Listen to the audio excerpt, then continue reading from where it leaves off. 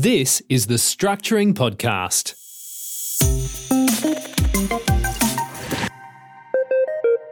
G'day everyone, Terry Waugh here. This is episode 3 of the Structuring Podcast. And today we're going to tackle the deductibility of interest, which is actually a very interesting topic for investors because if you can't deduct interest, you're in a bit of bother. So why is interest deductible? Well, it can be deductible because of Section 8-1 of the Income Tax Assessment Act 1997. And if you want to read the legislation, you can just Google S8-1 ITAA 97 and it should be in the first or the second result. So that section is a general section for various deductions, not just interest. And it basically says you can deduct from your assessable income any loss or outgoing to the extent that A, it is incurred in gaining or producing your assessable income, or B, it is necessarily incurred in carrying on a business for the purpose of gaining or producing your assessable income. If we break that down, the wording says you. So if someone else incurs the interest, you can't claim it. You have to incur it.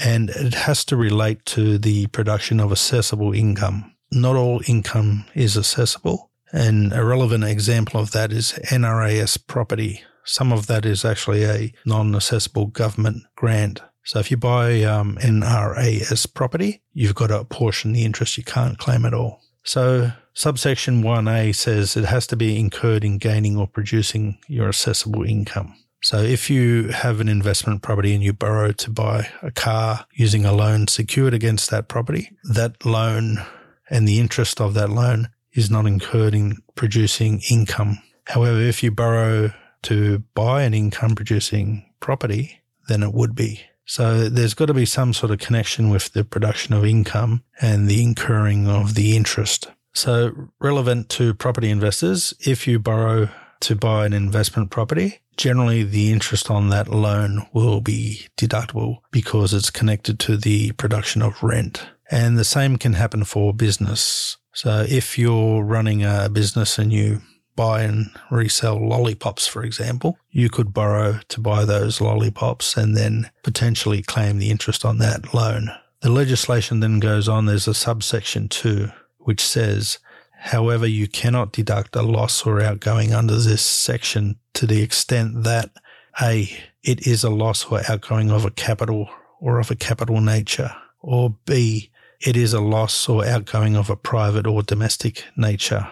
And there's a few more sections, but we'll just concentrate on those. So you can't actually claim the cost of a property or the cost of shares because that is capital. But if you borrow to buy a property or you borrow to buy income-producing shares, you could claim the interest. And that subsection also indicates that you might have to apportion interest. So where you've got a loan with redraw and you take money out of redraw and you buy a private expense, you will then have to apportion the interest on the loan.